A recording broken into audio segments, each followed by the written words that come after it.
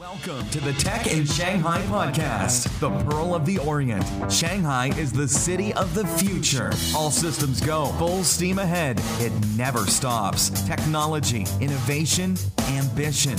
It's everywhere. Join us as we explore this new world and talk to the people making it happen. The Tech in Shanghai podcast. The future is now. So everyone, welcome to the first episode of the Tech in Shanghai podcast. This podcast is dedicated to the people of the Shanghai startup scene. The purpose is to give a little bit of insight into what's going on here on the ground in China by speaking with the people that are directly involved in it. Now, before we get going, I'd be remiss if I didn't throw a shout out to Brian Rose at Silicon Reel. It is through that podcast that I kind of got the inspiration to do this one. His podcast is about what's going on in the London startup scene. Very interesting guests. Lots of really interesting things happening there. And after listening to that, I thought, well, there's probably a bit of interest in what's going on here in Shanghai. It's a fairly fragmented scene, as I'm sure we'll get into, but interesting nonetheless. So that's why we got this going. So thank you, Brian, and shout out to all the guys at Silicon Reel. So today our guest is Alex Duncan. He is the head of product development at Cawo. Now, I could introduce you to Cawo, but I think I'll pass it over to Alex so I don't butcher it. So, Alex, thanks for coming on the show. And why don't you give us a brief introduction to Cawo, what you do, who you do it for, and what kind of the status is of the company. John, it's great to be here. So, Cawo, well, we're a small company spun out of the Mailman Group, the very successful social media agency based here in Shanghai. And it's our mission to build technology that empowers Western brands to be better at social media in China. So the first part of this journey has been to build a publishing platform which supports all of the brands at the Mailman Group, but will very soon scale out to support other brands, other agencies. We already have some beta clients on the platform, and feedback's been good. We're powering about 35 brands right now on Sina Weibo and Tencent Weibo. And we give them rock-solid publishing, scheduling, and we do deep analytics into their fans, where they're coming from. And eventually we hope to provide much more sophisticated insights into how best to speak to their Chinese audience. Right. It's definitely a challenge for foreign brands on social media here. Now, for people that may not be familiar with why a service like Cawo is necessary, not everyone's heard of the Great Chinese Firewall, but a lot of people are familiar with it. Basically, it's it's a limiting of what internet users in China can access vis-a-vis foreign websites, particularly social media. Can you discuss that a bit and then kind of relate that to the necessity for a service like Cawo? So, yes, you're right. I mean, it's almost thanks to the Chinese firewall that we even have a business at all, because Facebook isn't accessible to the general populace. And Sina Weibo and increasingly WeChat are the dominant platforms for social in China. So it's not just about the inaccessibility of these platforms, it's also about the cultural differences too. For example, one of the points we hit with a lot of brands coming onto our platform is the use of emoji, or the little yellow smiley faces. Many brands are not comfortable using those in the West, and I think it would be fair to say that they are generally the preserve of teenage girls. But over here, actually, it doesn't carry the same sort of cachet, and so we do encourage brands to use these, and even analytics that we have on posts show they can increase the engagement by adding these small characters to posts. So it's that kind of insight that we also aim to bring to clients, right, as well as protecting them, making sure they do or don't say the right thing, phrasing things in a certain way. I think we've seen classic examples very recently with Justin Bieber posting that photo of himself at the temple in Japan, honoring the people that died there, and that was very badly received in China and caused a big furore. And I think it's the aim of Cawo to protect foreign brands from making such errors. Right. On their communication. And you mentioned something that's actually quite unique to China, in that the social media engagement, as far as I can tell, is really amazing here in China. It seems like it's a much larger part of people's online and social lives than perhaps in the West, where it is, it's becoming a very big part of life itself in the West. But can you speak to kind of, like you mentioned about Justin Bieber, the sensitivities that exist in the social media market here, and also regarding the service that KWO provides, is there any, suspicion on behalf of the government that it's a workaround, or is it simply taking legitimate content from legitimate content providers in foreign companies and delivering it to the Chinese market in an acceptable way? So to address the sort of second part of your question first, I think we're very much seen as a positive influence. We have a positive relationship with Sina, and they are definitely supportive of us bringing these providers of rich content onto their platform. And we currently power brands like Liverpool Football Club, who have incredibly popular content, especially on game day. You see huge spikes in engagement on their channels, thousands of people liking, commenting, and resharing the posts as their team is achieving success on the other side of the planet. And so I think it very much is a positive influence. And what we aim to do is help these brands to be culturally sensitive and to avoid saying things which may get them into trouble. So there's a layer of protection built into our platform, and that is partly automated with sort of keyword filtering and extra checks, and then also a layer of human protection. People really looking at what's being posted and making a judgment call on whether or not it's okay. Mm-hmm.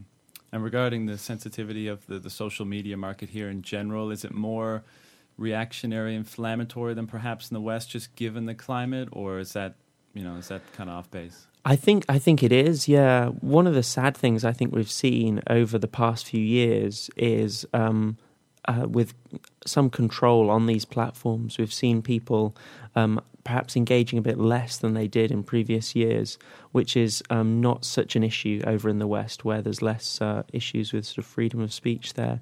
But I would say for the general everyday user, it's a great way to engage. And the sensitivity, obviously things go viral on Weibo just as quickly as they do on Twitter, and there's actually a lot of crossover between these platforms these days, as increasingly people are sharing things in multiple languages. Right. Now, obviously this show is going to have a massive following, so some of our listeners are going to be organizations, foreign companies that are really eager to learn more about China and to enter the market in some way, if not with products directly, like what you're doing with their social media campaigns in general and their content. Now, what KWO does, to my mind, it provides a huge benefit to these companies, because it basically allows them to enter the Chinese market in terms of their social media content without devising and having to set up an entirely new social media plan and platform in order to do so. Their content crosses over. You guys make sure that it's applicable to the audience. It says the right thing. It communicates the right message without changing it too much.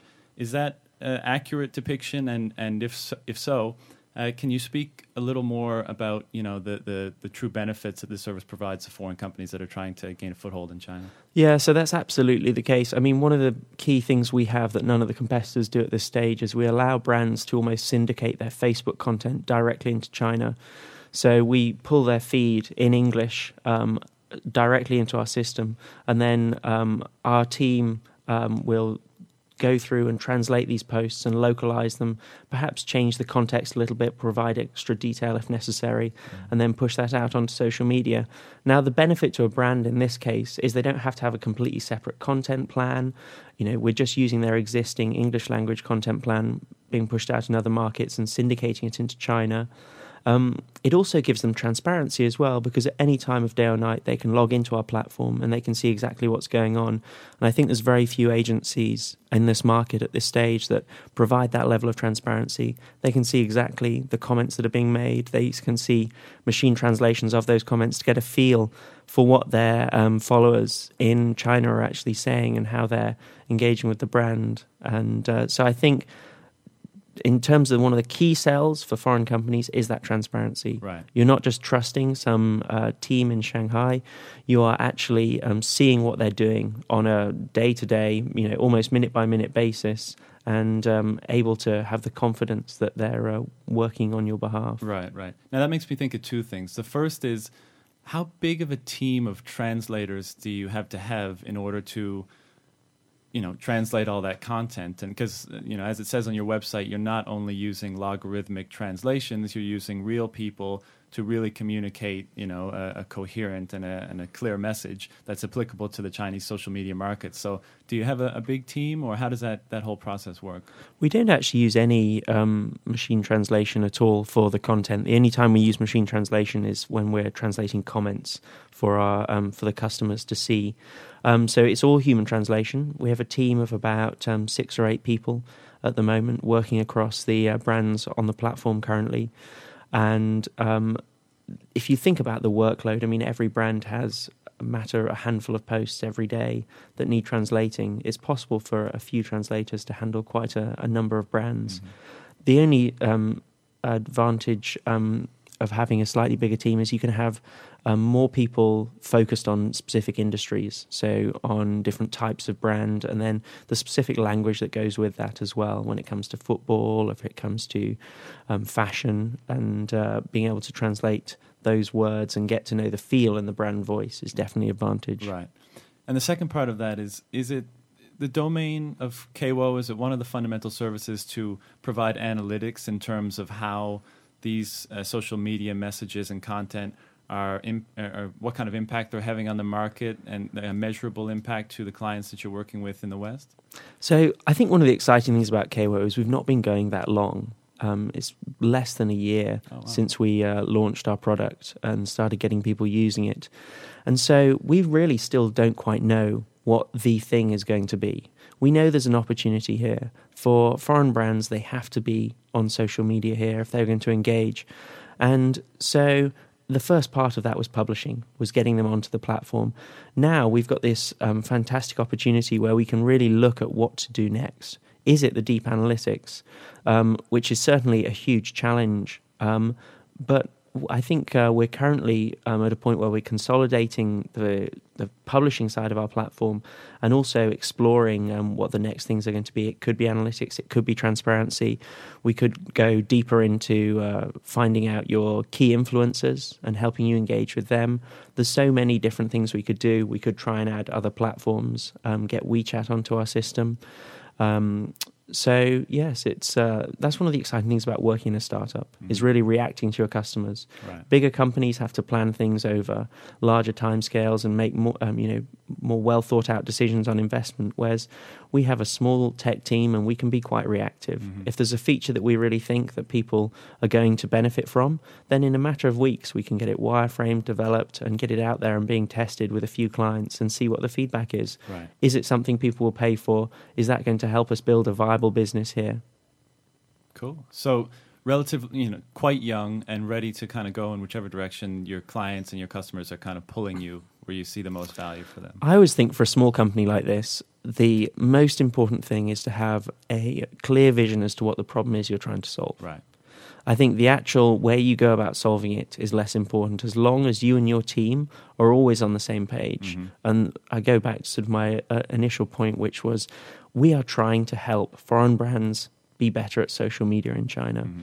Whatever way we can do that, if it's better publishing, better scheduling, pulling in content from other places, better analytics, fans, whatever that is, we're going to try and find that and then productize it and get it in people's hands to try. Right.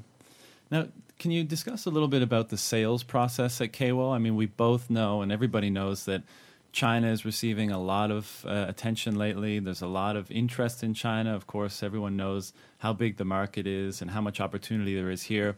I'm wondering, regarding clients in foreign countries outside of China, are they beating down your door to use your services? Is it still a relatively hard sell? I know you've gotten some big clients. Maybe you can discuss some of them. But kind of give us some insight on the sales process for you guys. I think actually that is one area where we've been learning a lot. We've tried quite a few different things. There's many different types and sizes of customer that could potentially use our product. But I think there's only certain customers that will really see great benefit. And that's certainly something we've learned over the past few months. We've had some people who've tried the platform and perhaps they've not had as much on the ground activity here in China. And so the social media is very much a supporting element to that. It's not a solution in its own right. Mm-hmm. So we're at a stage now where we've found customers who we can really service well and provide great value to. And so we're very much redirecting the product around those customers. I think it's a challenge for any small tech business. You often have a huge list of features you could build, but actually the most important thing is to find the ones that people will pay for and focus on those and make them rock solid. Mm-hmm. Not just 50% right, 80% right. They've got to be 99.9% solid. And that's definitely where we find ourselves right now. So I think it's fair to say we're going after larger clients, people who already have some level of brand recognition here in China, because that makes it easier to grow a solid fan growth, a fan base, and engage with followers, rather than helping brands who have no presence in the market yet. That is, unless they are doing other marketing activity. Right. If you're a brand and you're making a big push into China, our platform definitely can help support you in your fan growth. But as a service on its own, you're not going to see the benefit as if you are doing other things, physical retail, events, or other situations like that. I think the International Beach Volleyball Federation are a great example of this. We power their account, and they've seen great fan growth over the last sort of few months. They grew to a couple of 100,000 fans across their networks. And when they come and do events here in China, like they did in Guangdong and they did in Shanghai just a couple of weeks ago, they see great engagement on their social channels. And we're able to help them make the most of that around these other events. Cool. Now, does Kwo work with any clients that are currently on the ground in China that have a presence here and you are kind of bolstering their presence, or is it mostly clients outside of China that you're helping to enter the market through social media, get a feel for it, and then perhaps enter at a later date?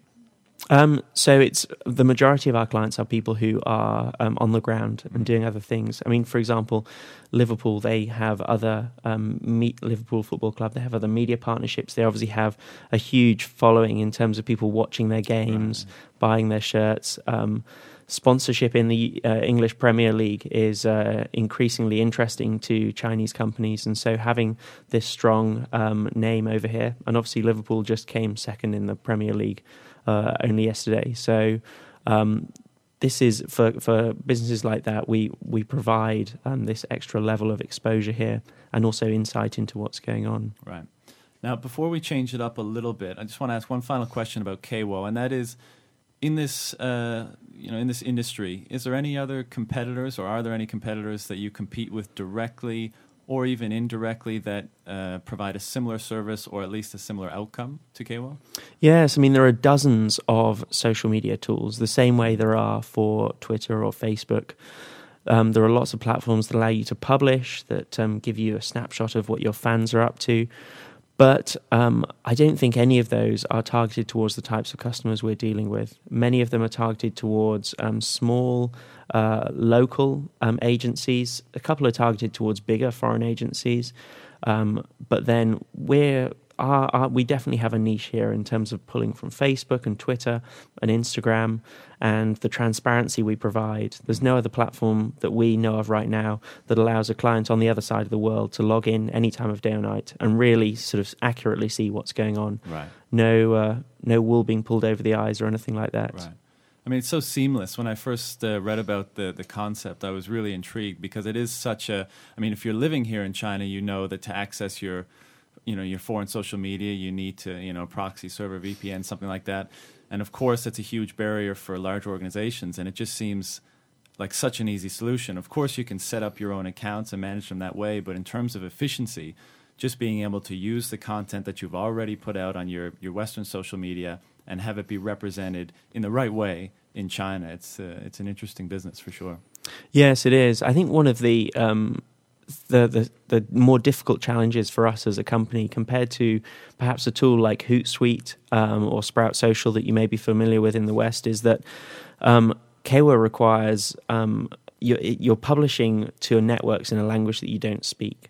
And so there's a lot more, there's a lot more effort involved in sort of getting up and running on these platforms. It's not just a case of clicking a connect button to connect your Facebook and Twitter like you do with Hootsuite.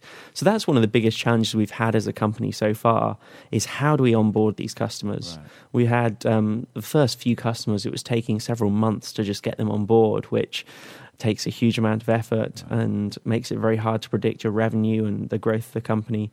But we are getting better at this. And I think as our product starts to become more solid and more feature rich, I think it'll become an easier sell to companies as they see the advantages. Just out of curiosity, are there any companies that you can't work with just because their content might be too provocative or is of the wrong kind? Yes. Have you come across that? Yeah. I mean, beyond the obvious, pornographic adult content sort of stuff. I mean, are there any legitimate organizations in the West that you just can't really touch here? Beyond the obvious, we have to be very careful about gambling. Right. And betting, which is obviously not allowed on Sina Weibo.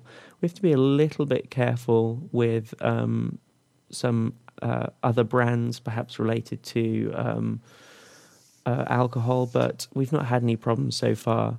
The same sort of issues actually you probably have on Facebook. Right. I mean, a lot of these pages can be age restricted. Mm-hmm. Sure. Now, this is the Tech in Shanghai podcast, so I want to switch it up a bit right now. From going from, a bit about KWO as a company, what you guys do, to what the experience of launching and working in a startup here in Shanghai is, encompassing both the work and the life that comes with it. So I'll let you kind of dictate where you get going on that because it's a pretty broad question. But can you just give the listeners an idea of, Shanghai is a crazy place. We were discussing it before we went live. There's lots going on here. There's construction everywhere. Everyone knows the China story. And in Shanghai, it's particularly, it's the epicenter of all that action. And it's becoming very international, not so much multicultural, but cosmopolitan in kind of the luxury life that's available to many people here.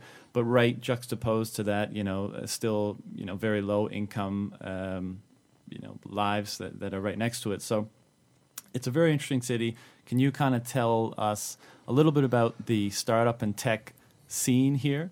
From my mind, it seems a little more fragmented than perhaps a Silicon Valley, a London, a Tel Aviv, a Berlin. I mean, it seems spread out. I mean, just organizing a podcast like this, I'm reaching out to people that are very disparate in kind of their location. There doesn't seem to be an overly strong community, but that could be completely a misperception on my behalf. So tell us a bit about startups in Shanghai. I mean, I've been here doing startup things in Shanghai for the best part of 7 years now. So I've seen it change a lot. And although, yes, you're right, it is still quite disparate and things do sort of seem to come and go quite quickly, it's definitely got a lot stronger. When I was first here, there was only a few different networking events, more for foreigners in the startup community, and there would just be a handful of people there. But now you have events like the Techizu Barcamp days, which have hundreds of people attending them. Mm-hmm. There was just a JavaScript meetup last night. There's another event that I'm speaking at in a couple of weeks. There's a lot of things going on now. Anybody who's looking to attend these things, just go and check out meetup.com or get on Facebook, and I'm sure you'll find lots of these events. They occasionally appear on sites like Hacker News as well. I've been to some of these meetups, and they're great. I mean, it's great to see that these things are being organized and that people are coming together, but I have to imagine that the scale is much smaller than what you might find in some of the jurisdictions that I mentioned before, because you go there and it's a relatively loose, association of people. A lot of networking, as is kind of the bane of China. The thing is, you're hanging out in the foreigner community, right? And you're going to English-speaking events. If you try and sort of dig a little deeper and go to more of the local events, then I think you'll find that it is on a bit of a different scale. So I had the fortune to go to Alibaba's developer conference in Hangzhou. I think it was either early this year or late last year, and that was on a different scale. They took over an entire construction site outside of Hangzhou. It was incredibly hard to find. Our cab driver got lost multiple times and almost dropped us in the middle of nowhere. And we ended up at this event, and it was entirely in Chinese, and it was on an awesome scale. They'd taken over these buildings which had not yet finished construction and put up lots of temporary exhibitions. There was an entire building dedicated to mobile gaming, another one dedicated to sort of cloud and enterprise and SaaS. Another one, I'm not sure, but there were huge presentations taking place all the time, hundreds, if not thousands of people watching them.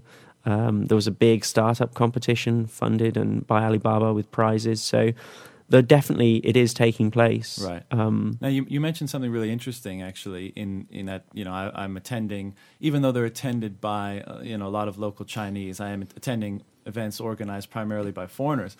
And that's a really, it's a really good observation. And in light of Alibaba IPO now, it's really, bringing a lot of press to the Chinese startup community and market. Can you speak a little bit to the difference between foreign funded, foreign organized startups in Shanghai and China versus their Chinese counterparts? I mean, any similarities, any differences? I actually am much more of a fan. I have quite a few friends who are local entrepreneurs. Most of them came from lower tier cities. Perhaps that makes them a bit more hungry to succeed. And a couple in particular that I'm thinking of have done incredibly well. And they've not built, investor-funded businesses. One guy who just put money onto credit cards, he worked a full-time job and built this business at the same time. And now he's doing millions in revenue and incredibly successful, all by bootstrapping and being very hungry and not wasteful in the way that I think a lot of investor-funded companies can be. Right. And I would say a lot of more of the foreign companies here that I know that have raised money are more similar to what we're used to probably reading about in the Western media on TechCrunch or Pando Daily or whatever it is. They go through the normal process, getting seed rounds and then funding rounds. Yes, I mean, it is a lot harder to raise funding here. Right. As a foreign company or any startup? I think in general, there just isn't the money sloshing around that you have in the US particularly. And I don't see that as an especially bad thing. Mm-hmm. I mean, seed rounds here are a lot smaller. There are some entrepreneurs like Steve Bell of Trilogy is completely focused on it's a foreign fund completely focused on local companies doing very small seed rounds. There's China Accelerator, who've built a pretty successful incubator. I actually went through China Accelerator up in Dalian a few years ago, and that was a great experience. There's Hackcelerator, also from SOS Ventures down in Shenzhen, investing in foreign companies doing hardware in China. So there are some of those companies, but there's something wonderful about some of the Chinese entrepreneurs I meet. I mean, I have a very good friend. I hope he won't mind me. He's possibly not going to listen to your podcast, so I'm going to tell his story anyway. How dare you? Great guy, real inspiration, really sort of hungry, and somebody who I would say is driven with a mission in life. And while he was at university in a city not too far from Shanghai, he started a restaurant with a couple of friends. And his restaurant, I forget what type it started out as, but it wasn't doing very well. And eventually they said, right, we have one more month, otherwise we just can't afford to fund this any further. And they decided to change the concept to hot pot. So they went from employing all these chefs, which they fired, to letting everybody cook their own food. And so they just need the waiters to put the hot pot on the table and provide the raw meat and vegetables. And something about it just took off and was incredibly successful. And then several other people tried to start hot pot restaurants on the street and often came up to him and said, oh, we're going to take you down. We're going to, you'll be out of business before you knew it. And he said to this day, his is still the most successful, profitable hot pot restaurant on that street. And there's something wonderful about how scrappy that his tale was. And he then used the money he made from that business to go on and do other very exciting things in the education space. But again, all sort of funded by the money he was able to make from the business. He didn't raise any capital. Right. Very much finding, and in order to do that, you really have to find something people are willing to pay for. We saw App.net. I don't know if you know that story, just basically in its heading for the Deadpool And that's a great example of where it wasn't really solving a problem that people had, and it raised, $2.5 million, which isn't a massive amount in Valley terms, but it went the way that it deserved to go. So perhaps more in China at the moment. I think what you're saying is that people are forced to build more viable businesses from the get-go rather than relying on funding. Certainly local entrepreneurs are, yeah. Right. Yeah. Okay. And you've been here for 7 years. Is that changing? I mean, in terms of, you've got a lot of hype around Chinese social media and technology now with Alibaba and WeChat and Sina and Weibo and all these things. More activity coming from the foreign market, as well as more Valley and other VC firms setting up shop here. Can you notice a difference? It's obviously different on the top end. I think it's difficult to compare companies like WeChat and Weibo to real startups because they're so vastly funded by these massive parent companies. I mean, WeChat was founded by Tencent, probably with dozens, if not hundreds of engineers, and a really deep pockets from which to draw from. And WeChat doesn't appear to be under any massive pressure to monetize, but they are doing it reasonably successfully. So there's a difference between that and probably a lot of the people who are listening to this podcast who I'd imagine are more lower scale entrepreneurs. And I think definitely at that scale it's more difficult to raise money. There's trepidation from overseas investors. They have less options to go to. There are investors here and there are funds available, but probably the rounds are smaller and there's less opportunities. Right. But by and large, I mean, coming from an investment background, historically China's been a bit of a hands-off place because it's difficult to trust the infrastructure in terms of the legality of things and your partners and all that kind of stuff. You've been here for 7 years. I feel like that is changing, kind of maybe slowly, but is it becoming a more trustworthy environment that people can confidently or more confidently invest in, whether it be their time and future, as you yourself are doing, or a VC firm investing capital with Chinese-based companies? Is that changing? I think absolutely. I mean, quite a few companies probably had their fingers a little bit burned from the boom in the group buying businesses a few years ago. I don't know if you were around here at that time, but millions and millions. Some big names like Groupon rushed into the Chinese market with abandon, and as we saw, very few of them did very well. And I think this was possibly a more vicious market than anywhere in the world. Right. I saw some crazy things happening. People buying 100 Kwai phone cards and selling them for 90 Kwai and losing 10 Kwai on every transaction just in order to acquire customers in that sort of gold rush to be the king of group buying. And a lot of foreign companies poured hundreds of millions of dollars into that boom. And I would hate to see something like that come back again. I like the fact that investment over here is more conservative, but you're right. It could get better. Well, it's interesting. There's so much opportunity here. It's difficult to resist a draw, I'm sure, from some of the big organizations. And to bring everything full circle, KWO kind of allows organizations to dip their toes in the water and get a feel for how they'll be interpreted and received in China. So. It's very interesting. Now, if we can get back for a second to Shanghai specifically, I mean, I've spoken with a number of founders, CEOs, people that work at foreign organized startups here. Why Shanghai? I mean, oftentimes the teams are mostly foreign. I'm sure there's barriers to setting up in Shanghai. Can you speak a bit about why Shanghai and kind of what are some of the trials, tribulations, and obstacles to doing so here? I think for me, Shanghai is just a lot more livable. I don't know how much time you spent in other cities, but I've spent time in Hangzhou, Beijing, Dalian, and Shanghai is just the easiest life I've found in China. My commute to work by bike is about 10 minutes. I have a whole plethora of Western restaurants and many flavors of Asian cuisine just minutes away, and all at very reasonable prices. Well, let me rephrase that a little bit. No doubt Shanghai is where it's at in China. I agree totally. What about China in general? If a lot of startups the foreign-based startups that are here in China are not always, and perhaps not even most of the time, orienting their startup towards the Chinese market. Why do you think they are setting up here and having a go of it here rather than somewhere else that has a more supportive infrastructure, a better climate, things like that? I think a lot of people sort of in previous years have been attracted by the lower cost base. Rent, which is changing, vastly quickly evaporating. Yeah, that's definitely going in the wrong direction. Right. But then again, still, starting salaries for somebody fresh out of college here are a lot lower than back home where I'm from in the UK or over in North America.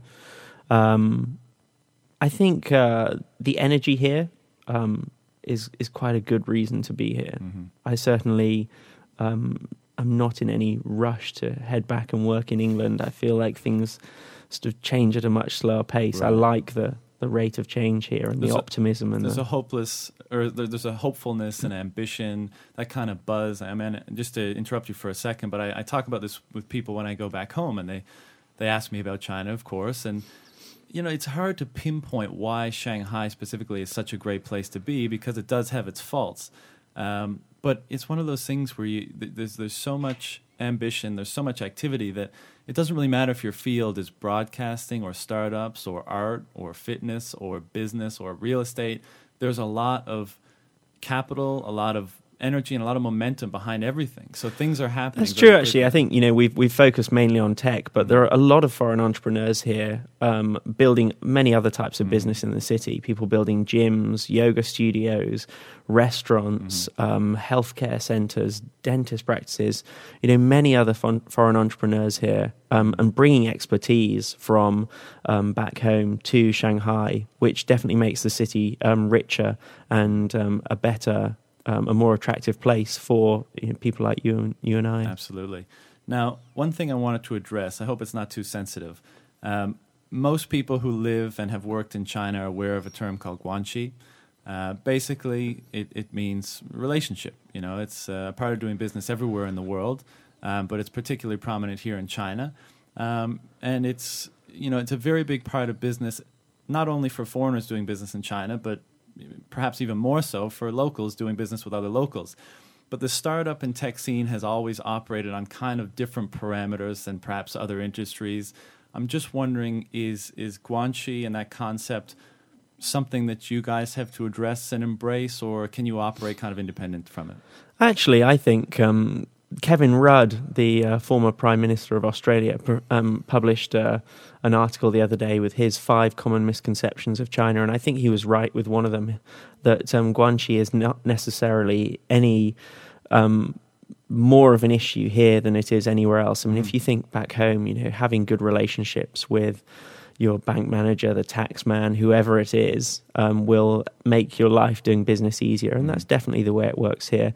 And I think probably you're right in suggesting that tech is more reliant on guanxi than perhaps it is in the North America. But then I have great examples of when we were in deep trouble with a previous startup that was more sort of US-based, and guanxi there in the valley definitely saved our ass a couple of times.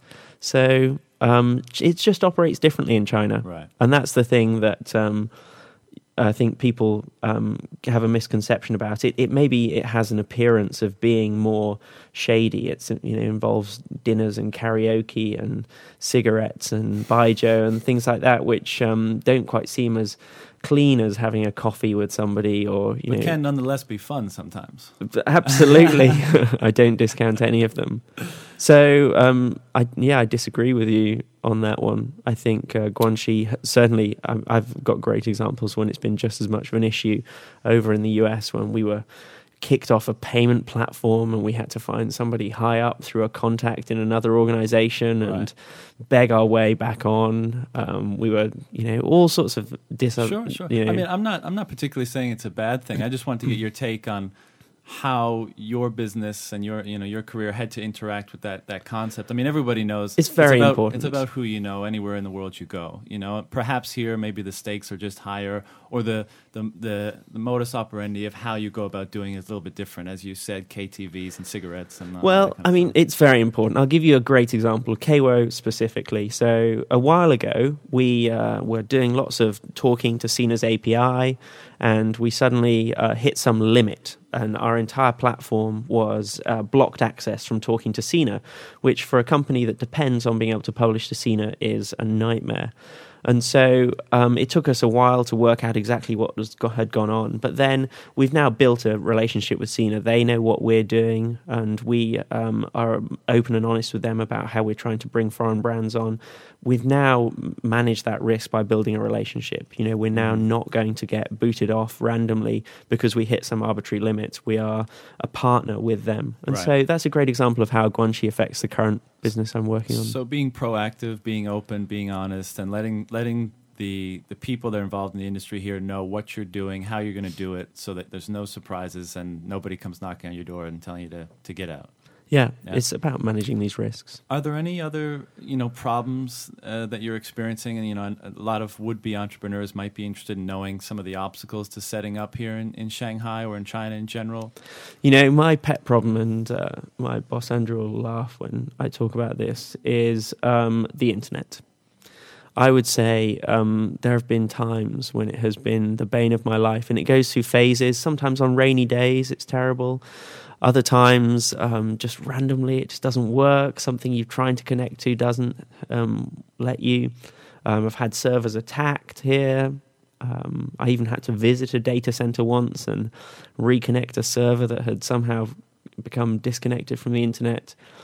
So for a tech business here in China, that's definitely one of your big challenges. And at Kwo, it has affected our work to a massive extent. We've had to really think about how we change the technical architecture of our platform to allow connections across the planet. If you think we're talking to Facebook, which is not available in China, but then we're publishing to Sina, which is in China, and so we have to have servers here, and we have to move this data between them, and we're talking about, in many cases, tens, if not hundreds of gigabytes of data that have to be both, pulled from the networks within China and then accessible to clients abroad when they're looking at their accounts. These challenges are formidable and are a constant battle. Literally just before I came to record today, I looked at some of the monitoring we have on our platform. I noticed that we'd seen a slowdown in some of the ways that we're exchanging data, and that's affecting our clients. Anytime somebody logs in, they're waiting now for an extra few tenths of a second each time to request some data. Common expat complaint here in China for sure. And so it's not just like a day-to-day complaint, but it's actually affecting the business. We have to hire more engineers and build things in different ways, and and that affects features. It means we're not rolling out features that may bring us increased revenue because we are just working on behind-the-scenes fundamental architecture. Right. Now, would that be a sufficient problem to maybe consider or setting up an office or even moving outside of China? I mean, do you have, for Kwo's business particularly, is it really important to be on the ground so you can have those relationships with the social media platforms you engage in here?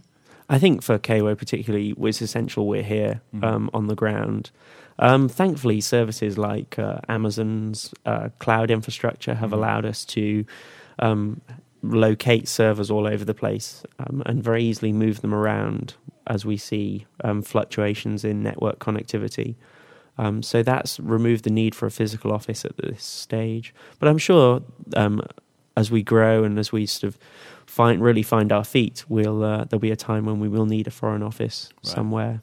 Now, I have to ask because I know all the people that are listening to the show right now would want to know as well. Obviously, China gets a lot of attention for the environment here, shall we say. We both know what we're talking about. Has it affected your life? And if so, what's your take on it? Is it something that you actively try to mitigate against with any sort of practice or routine, or is it just something that you accept as part of doing business and living here in China? Actually, I mean, it affects my life probably to a ridiculous extent. I'm an obsessive cyclist, and there are days when you go out and literally the air is just appalling, and it's one of the things I think I'm most passionate about sort of in my spare time these days, encouraging more people to be more aware of the environment and more responsible. I mean, one of the saddest facts I read recently was that 1 in 5 cars in China was actually purchased in 2013. That's a ridiculous rate of growth in car ownership, and is probably a sign that things are likely to get worse. That said, we have seen bad pollution in London as well. There was a few days recently when I said to my dad, I said, actually, you'll find that the UK is smoggier than Shanghai today. That's obviously a rare case. And it's another good reason for not living in Beijing, living in Shanghai. Absolutely. Shanghai is marginally better. But the environment is terrible. There are some easy things that could be done to fix it, but a lot of it is about mentality. People are buying cars not because they need a car, but because they want a car, and that's just unsustainable. We have the most fantastic metro infrastructure possibly in the entire world. It's a very cyclable city. It's completely flat.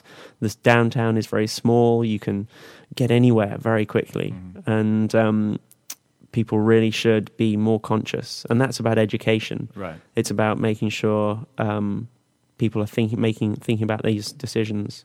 It is an issue that seems to be getting more press, and with the president having mentioned it, and now they're taking it on as in one of their 5-year plans. I mean, it's an interesting convergence of two, really characteristic Chinese traits, especially right now in modern society. And the one is just ravenous consumption and interest in having that life, which many were deprived of for so long, and now it's available to them, and wanting, as you said, those cars and all those other things that might contribute to a poor environment. But also China's tendency to take on a problem and just grab it by the balls and really implement some interesting solutions. I mean, being on the ground here, I'm from Canada, and back home in Canada, I don't see many electronic scooters. I don't see many electronic buses, certainly. I mean, China's invested an enormous amount in, green energy initiatives, the biggest in the world, in fact, on a national basis. So it's interesting to see those two things kind of going head to head, and hopefully China will take that, vigorous can-do attitude, and, as New York, as London was turn of the 20th century, perhaps that's just what Shanghai is going through now, and we're on the cusp of having brighter days ahead.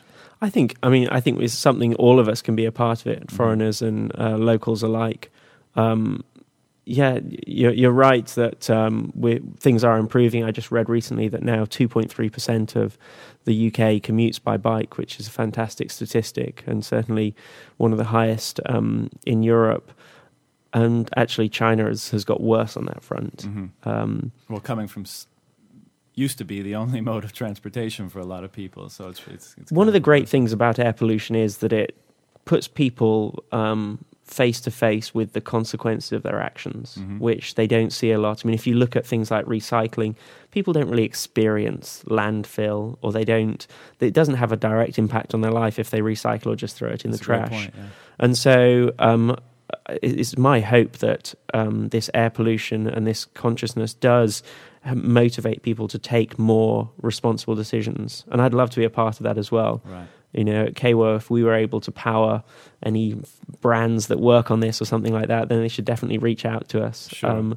It's part of our mission as a company to be socially responsible, and we're not just here doing social media. We are caring about our environment and want to help. We got I forget the name. We had a pro bono account on recently. Some guys that were doing some great stuff. I'll think about it later and email you.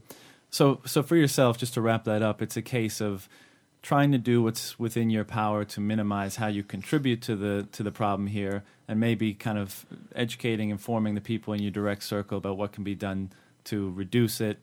But other than that, just kind of dealing with it. In terms of pollution, I think I'm a little bit unique in that I think a lot of other people sort of let it bother them to quite an extent.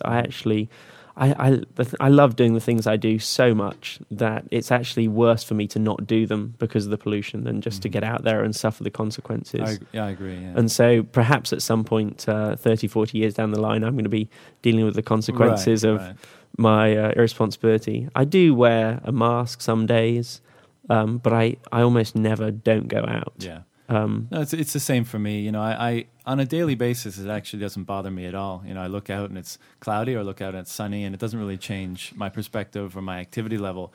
The only pause I have for thought is, what kind of damage is it doing? So, like you said, 40, 50 years down the road, will it materialize in something? But we're all doomed. Yeah. To be honest, I don't have that long of an outlook anyway, so it doesn't. No, really bother me neither. Going to do a lot of skiing when I get older. So, a couple more questions, Alex, then I'll let you get out of here. One of the things I just wanted to ask you, just in general, if you have time at all, what books are you reading now, or have you read recently that that you find interesting? What's on your night table? What books do I read? So I've not actually read... or listened to, or any way of consumption you want to... I listen to a lot of podcasts, Mhm. and I read a huge amount on topics that interest me, mostly tech-focused, but a lot on the environment these days as well. In terms of just podcasts, which I enjoy in general life, I'd say This American Life is a fantastic one. On startups, I really like This Week in Startups from Jason Calacanis. It's been going for a long time, and some of the back episodes, particularly with people like David Hennemeyer Hansen from 37 Signals, really great ones for entrepreneurs to listen to, sort of hearing these battling viewpoints between bootstrapping and raising VC. Changing it up, what you've been here for 7 years, you've been involved in the startup scene for quite a while.